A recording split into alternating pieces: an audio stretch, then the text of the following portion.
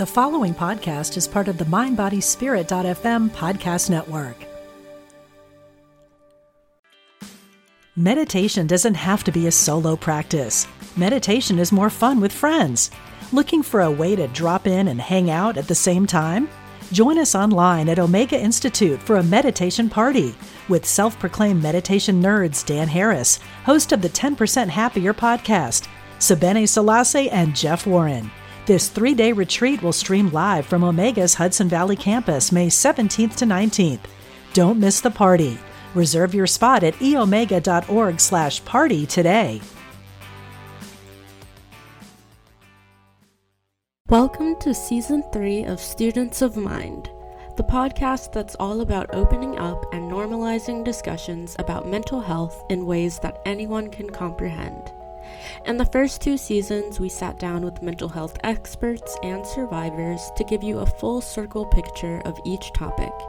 In this new season, we will continue to explore the world of mental health through the insights of experts, healers, and individuals with lived experience. From alternative healing modalities to living with multiple illnesses, this season we will cover a wide range of topics with the help of a diverse selection of guests. My name is Jade, and for today's episode, I'm sitting down with registered dietitian and author Robyn Goldberg to talk about her book, The Eating Disorder Trap.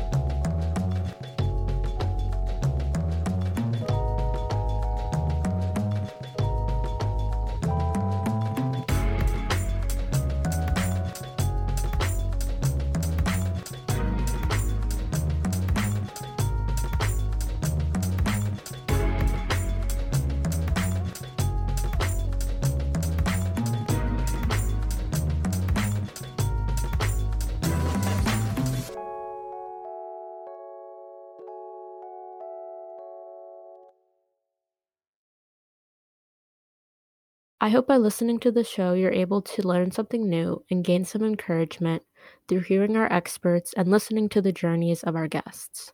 However, this show is not a substitute for professional advice, diagnosis, or treatment. Always seek the advice of your mental health professional or other qualified health provider with any questions you may have about your condition. Never disregard professional advice or delay in seeking it because of something you have heard on the Students of Mind podcast. Good morning, Robyn. Thank you so much for being here today.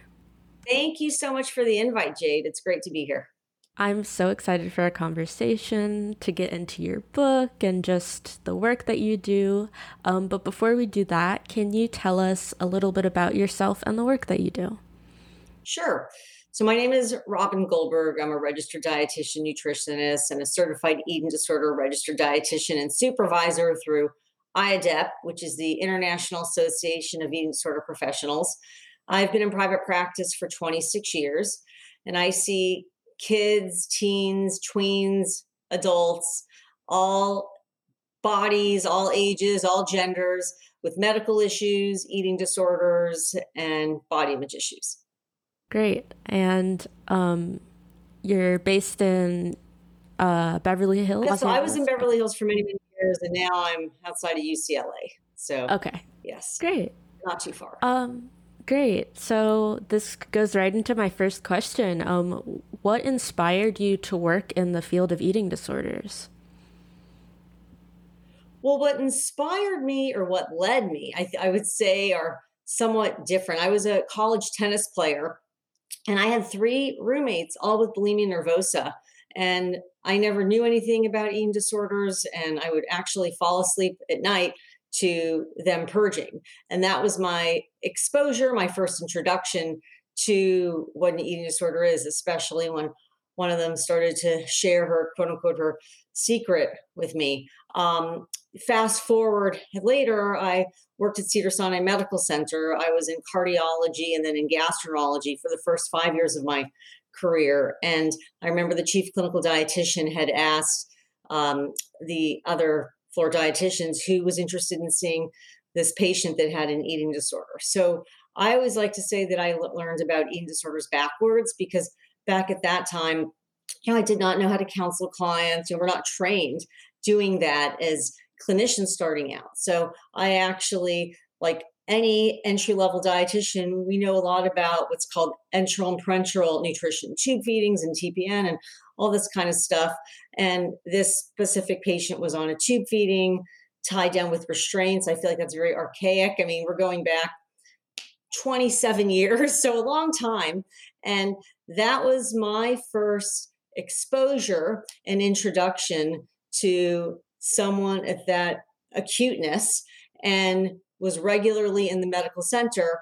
And I thought, looking back down the road here years later, I was like, this was not an appropriate place for this patient to be. And this is, of course, where her primary doctor was. And I'm assuming he did not know about residential or medical stabilization treatment programs. But I thought, you know what? I want to be able to learn how to help these patients and be able to make a difference in their lives, and not realizing, like most dietitians, I mean, anyone that walks into our door, if they are quote unquote seeking weight loss or they're wanting to feel better in their body, chances are they may have a difficult relationship with food. It's not always about being misinformed about the nutrition sources. So I thought it would be necessary to just kind of immerse myself. I had went to Carolyn Costin and Francie White and Anita Johnson used to run these workshops in Santa Barbara. And I went to be able to address not only my biases, my relationship. And this was how the whole world happened for me. That's so interesting. And that's a very almost traumatic experience that you experienced with your roommates in college, but it's so cool that it led to you doing this work. And yeah, it's just so cool that you're able to use that experience and turn it into something positive. So you describe yourself as a weight inclusive dietitian. Can you talk about what that means, and like if that's been something that's always been a part of your work? Great question, Jade. So let me backtrack. When I started my career, it was when the first edition of Intuitive Eating came out. And I always knew putting people on diets, providing rules, saying you should eat this, you shouldn't eat that, I knew was not a way to help someone succeed. It would lead them to fail again. So I was always an outcast, I would say, because I was working in the medical center and I would be including in my chart notes, like, how did that feel in your body after someone's having a heart attack? And I remember being called into the chief clinical dietitian's office countless times, basically being confronted, like, what are these questions in your notes? Basically, it was inappropriate to them. So I knew there was an alternative way, a better way.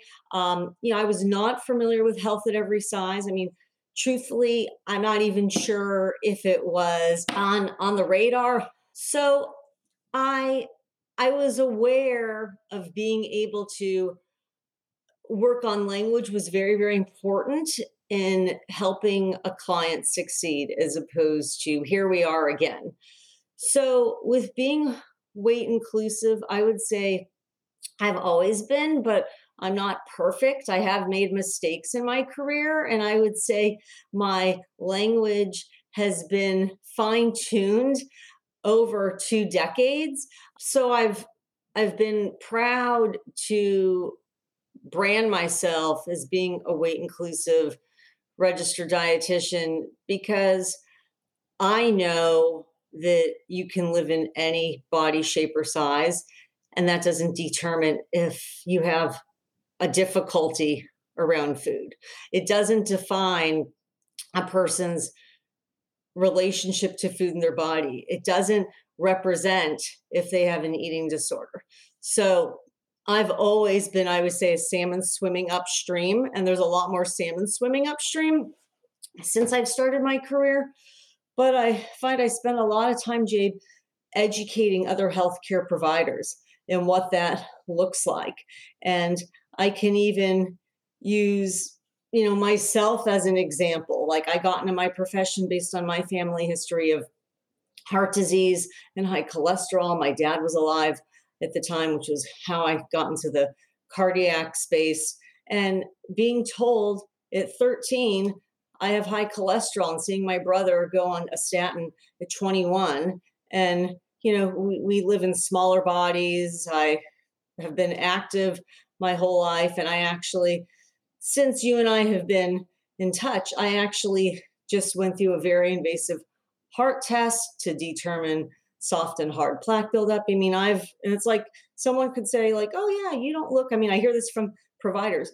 Oh, yeah, you don't look like you have. I'm like, you know what? People with thin privilege have the same biases as people in larger bodies. I think it's like you can't change your genetics. And I have many clients that live in larger bodies that I wish my labs looked like theirs. So, to answer your question about like what is weight inclusive, really just in a nutshell, not being able to look at someone and assume that they have a problem, or that they don't take care of themselves, or that they're, living on fast food. Maybe that's all they have access to. Maybe that's all they can afford. But I think it's not creating assumptions. And that's what I do with my practice. I like to hear each client's story and allow them to share where they're at, because we come in all different shapes and sizes. And you wouldn't ask, a Chihuahua to look like a Great Dane. Yeah, I love that. I think especially what you said about like working on the language, I think that's so important. I just know, as someone in recovery, like the language was unlearning of diet culture. Language was a big part of my recovery, and I just love that that's a component of what you do as well, and like your process of becoming weight inclusive. I love that. Thank you. I think it's important because there's so many, I would say, of the quote unquote people that are contributing to the problem. And I don't want my clients to drink another glass of Kool-Aid. Yeah. Sometimes it's very seductive, of course, because what we see in media and social media, I mean, it's very inviting and very convincing. And if you have 8 trillion followers, you too can be very convincing. So, and I feel like it's just so normalized. And I feel like being weight inclusive, or even just being in the recovery mindset, is like a radical act in the current society. It is, because it's not following the leader, that I have to eat quote unquote clean. When clients say that to me, I always say, wash your food under water. Your food will be clean. It's unfortunately a trend that's out of control on so many fronts, where it starts from any pursuit to be in a smaller body, to anti-aging. I mean, as you and I were discussing, I mean, we both live in Los Angeles. I grew up here, so I've seen where it's like people will do what they can to preserve their youth. And yeah, we all change. We all develop cellulite. We all get gray hair. We all have circles under our eyes. This is just a part of aging. It's not like we can be a Movieland Wax Museum character and be frozen in time. And I think it's harder in larger cities where the entertainment industry just feeds off of that, versus if we were in a small town in the middle of nowhere. Mm-hmm. Yeah, for sure. All right. I'm loving this conversation already. I want to shift into your book, The Eating Disorder Trap. And first, kind of just talk about what led to you or inspired you to write the book. Thank you. I had decided, Jay, if I was ever going to write a book, I wanted to write something that was different than what already existed in the field. And what I mean by that is I wanted a book that could be inclusive to all and really written in a language that anyone could understand, that you didn't have to be a provider. So a person's family could read it, the identified patient could read it, their nurse could read it, their soccer coach, their priest, anyone. So that was the first thing. And then, so growing up with a brother that was obsessed with comic books, I always felt like the illustrations had a unique way in conveying a point. So I thought like, oh, it would be cool to be able to have a book, since this is really written in a very basic manner, that there could be illustrations that could be a twist on words, add some humor, but then hit hard into a serious topic.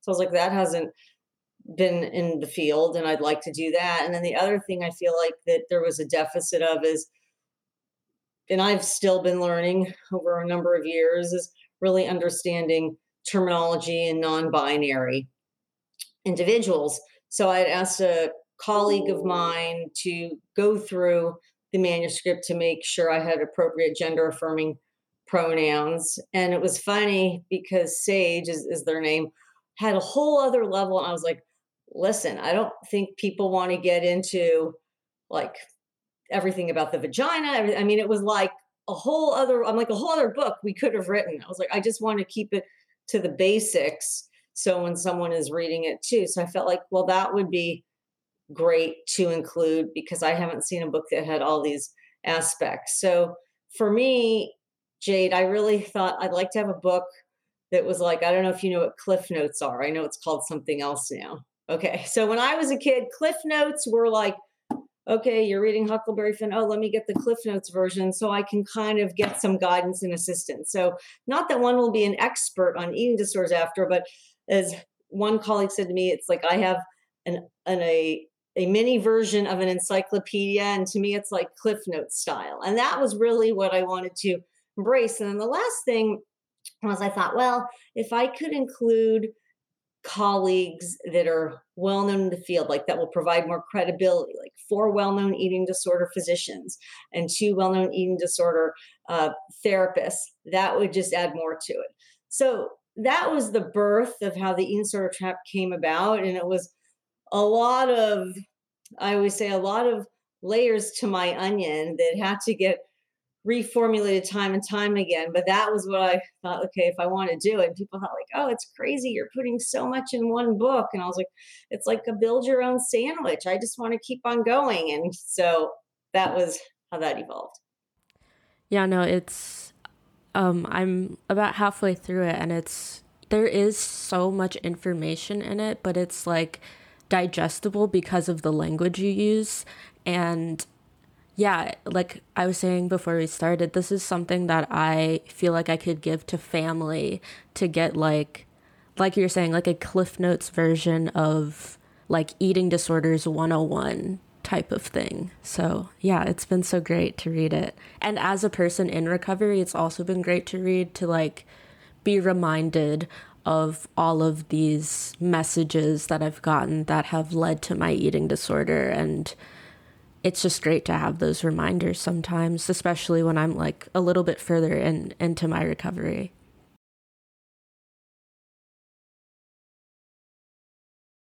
So let's dive into the book. You divide it into 4 parts. And so I'm wondering if you can kind of share some of the key takeaways from each part. So in my first section, I really like to be able to talk about when we're spending time with people, because I think we don't realize that oftentimes tutors could spend more time with a person versus a family member, or if you're a babysitter or a nanny, or even hanging out at like a after school program. And I think it's really being able to listen to the words and phrases that people use. Not that you have to quote unquote be their therapist, but really understanding maybe you're the only person they've ever felt safe with and they want to disclose things to you. So I really like to have individuals just sort of like, okay, how much time are you spending around people? And to take a look at how you respond to those folks. So, in the first section, I like to get into that and then be able to, and you mentioned earlier, debunk the myths about BMI, other useful resources that as a clinician we like to use to be able to assess where a person's at. Because at the end of the day, Jade, the quote unquote title, whether it's binge eating disorder or RFED or any of these diagnoses, it's really about, I hate to say it, insurance. And a person could have one diagnosis and it could morph into another, or they could have multiple, or they're simultaneously going through several. But I think the title is less important than how they are getting support to work through all these different compartments that are really shaping the way they perceive food choices in their body. So the first section, I like to get into that. In my second section, as I was talking about, like debunking the myths of BMI and really looking at other important measures. As a registered dietitian, I think it's super important. I've had many colleagues incorporate this into their practice and work, is what types of screening questions are they using, pertaining to their current and past health, current and past weight history, eating patterns, current and past treatment history, and also their goals, not their family's goals, not their doctor's goals, but their goals, because they live in their body. And I think understanding what your short-term goals are and your long-term goals are.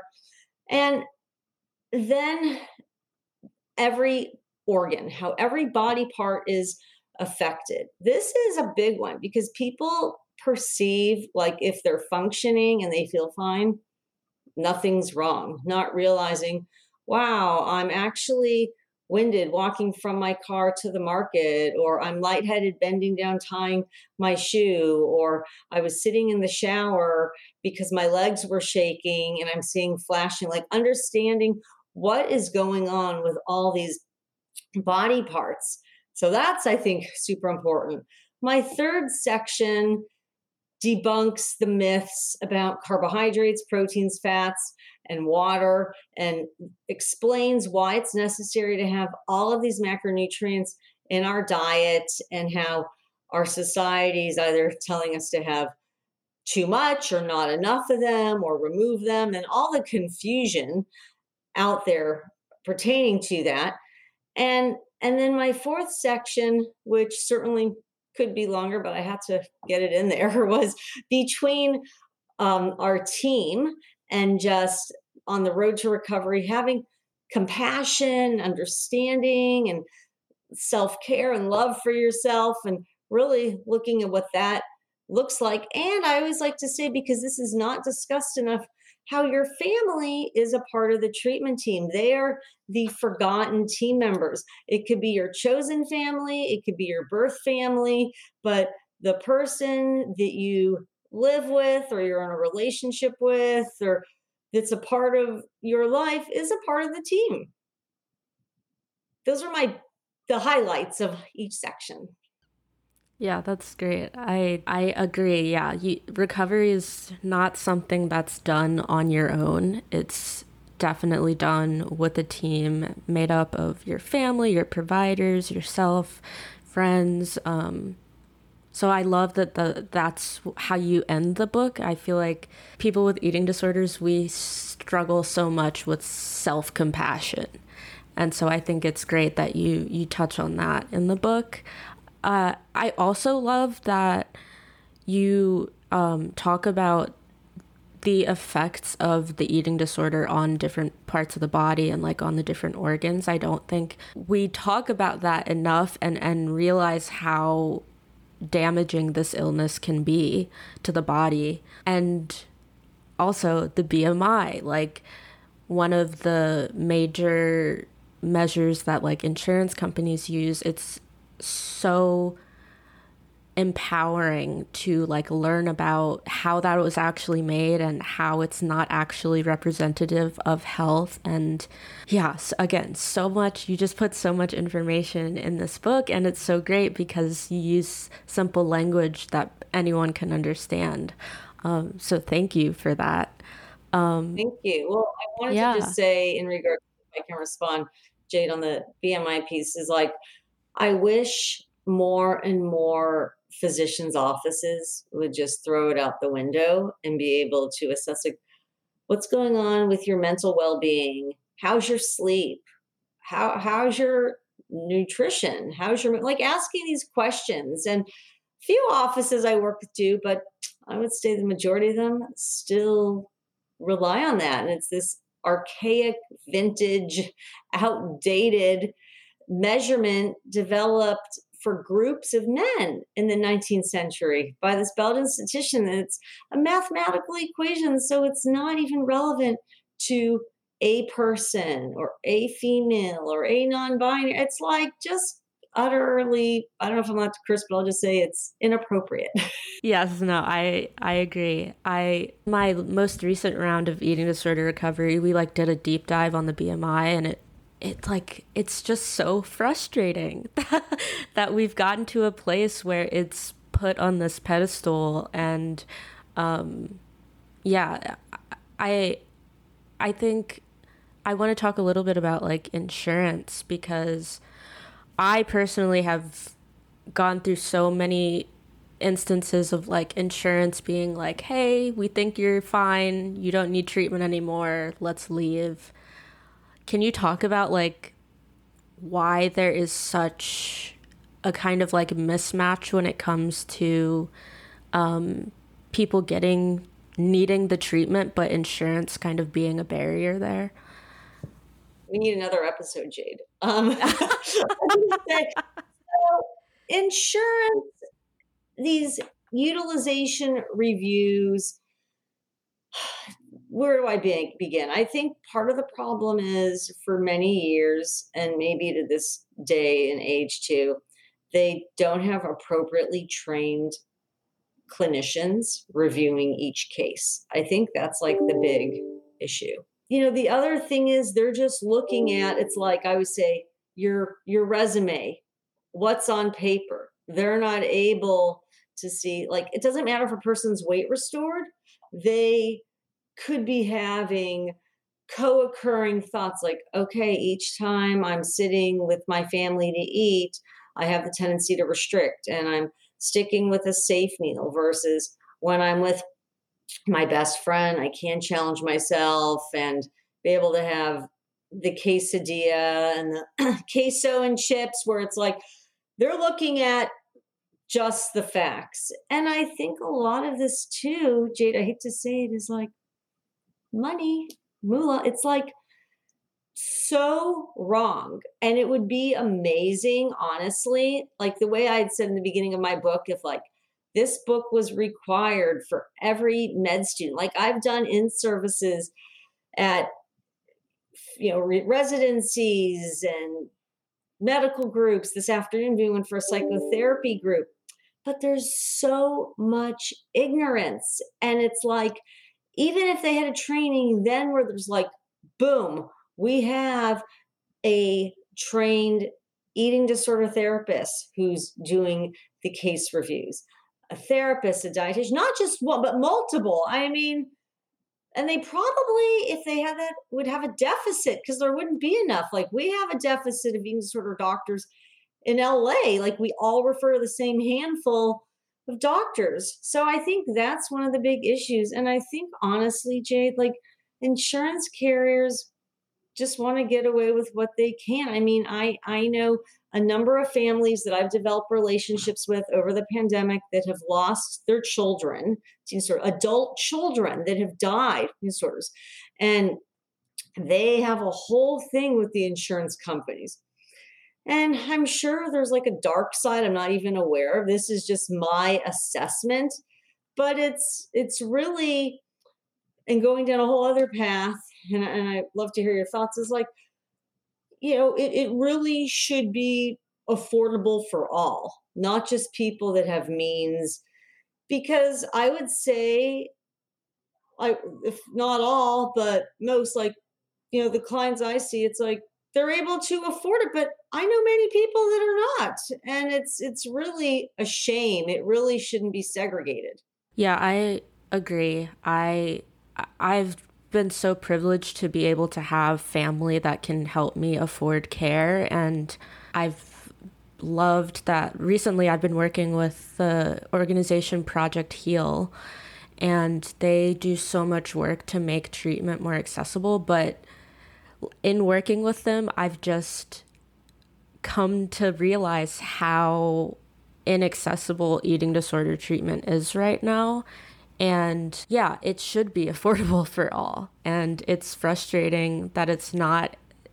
And it's frustrating that insurance companies and just society in general don't see the weight of how dangerous these illnesses can be. I've always had like a dream of like writing a letter or some type of paper and getting a bunch of signatures on it to insurance companies to like change the way that they handle eating disorder cases, or even just cases of like mental health care in general. But like I haven't even known where to start. Like I get pretty overwhelmed when I like start doing research and stuff, because it feels like there's so much work to do, you know? Well, I'll just say this, Jade, before the pandemic, I went with the Eating Disorder Coalition and lobbied on Capitol Hill for Eating Disorder Advocacy Day. I think that's the place to start. And it was an amazing experience, very intense and draining, to be able to lobby to, okay, I'm the California constituent and I'm going to Representative Ted Lieu's, went to, actually, it was right before Kamala Harris was elected, but we had meetings in all these, Dianne Feinstein, all these folks' office. It was like amazing. And I still get the emails from their offices, like, because like the Medicare population is the largest growing population to have an eating disorder. And it's like you feel like, okay, I'm making a difference, and they're listening to you and they want to listen to you, and their staff is, because you're taking the time to go up there. It was literally like a 24-hour experience. But yeah, I mean, it's cool, but it's like saying, how much time do I have to do this as well? Yeah. Yeah, definitely. I've been trying to like find the balance of my advocacy work and just trying to not do too much, because it does get a little bit draining.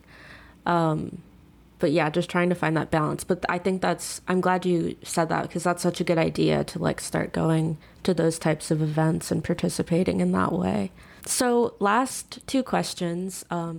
So about the eating disorder trap, as you were writing it, who were you, in your head, who was this book for? Initially, it was written for what healthcare providers lack in their training to be able to diagnose and support someone with an eating disorder. But then I was like, well, I want the loved ones. I need other providers. It could be a physician assistant, a nurse. I really wanted to have something, because I've spent so many years being frustrated, Jade. Like when I have calls and conversations with physicians that I work with, and they're liking the work I'm doing with their patient. And then it's just like they're telling me then after, like, how to do my job and like why they put their patient on this liquid diet and whatnot. And so I was like, okay, I need to do something now. If I'm not going to do it now, because my book came out right before the pandemic, March 30th, 2019. That's when it came out.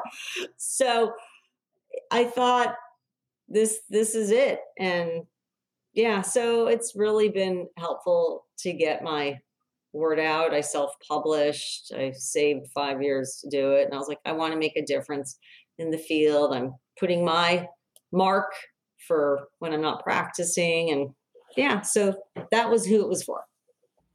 Great. And I loved how that kind of evolved for you. That's really cool. Okay, so last question. This is my signature question of the season. I want to put an emphasis on self-care to my audience. So my question for you is, what is one thing you do to maintain mental wellness? Well, my self-care, Jade, it's going to sound crazy to you, but it's somewhere between 5 and 6 a.m. every day. It's quiet, it's dark. I like to do something. So this morning, and you can see maybe my goggle eyes, I swam. I I like, my doggies are sleeping, my husband is sleeping. I like to stretch and meditate. I just like the house is quiet. It's my time because I start work early and I have very long full days, and I feel like just doing something for me that I like. And yes, I was like, today I'm swimming, and then I'm getting my reward as I'm sitting in the jacuzzi. So, yeah, that's just how I roll because I know that I'm giving 150% of me all day long to many people and putting out many fires all day. So I feel like I have to do it then or it won't happen. That's great. I love that. Yeah, taking time for yourself is so important, especially with this type of work. Yes. And swimming, oh my goodness, I love swimming. That's one of my favorite movement activities. Yeah, I have a lot of them that I like, but I think especially with sitting so many hours a day, it's nice to find something that makes my back tighten up less. Looking at how to preserve the longevity and in the older body here. Well, thank you so much for being here today. I really enjoyed this conversation. I think it was very unique and it'll be great for people to hear. So thank you for being here. I do need to ask, what are some ways that myself and my audience can stay up to date with you and the work that you do? Thank you. So Instagram. My Instagram is Robyn with a Y, Goldberg RDN. My Twitter is at Robyn RDN. And if you go onto my website, askaboutfood.com, you can type in your email to get my monthly insight, my monthly newsletter. And then also I have a podcast, which you're going to be a guest on, called the Eating Disorder Trap Podcast. And now episodes are dropped every other week. And yes, those are the ways that you could find me. I'm pretty active on my social media. All right. Great. Thank you so much. This was so amazing. Thank you, Jade. I enjoyed our chat. Thank you so much for listening to this episode of Students of Mind. I want to give a massive thank you to Robyn for coming on the show.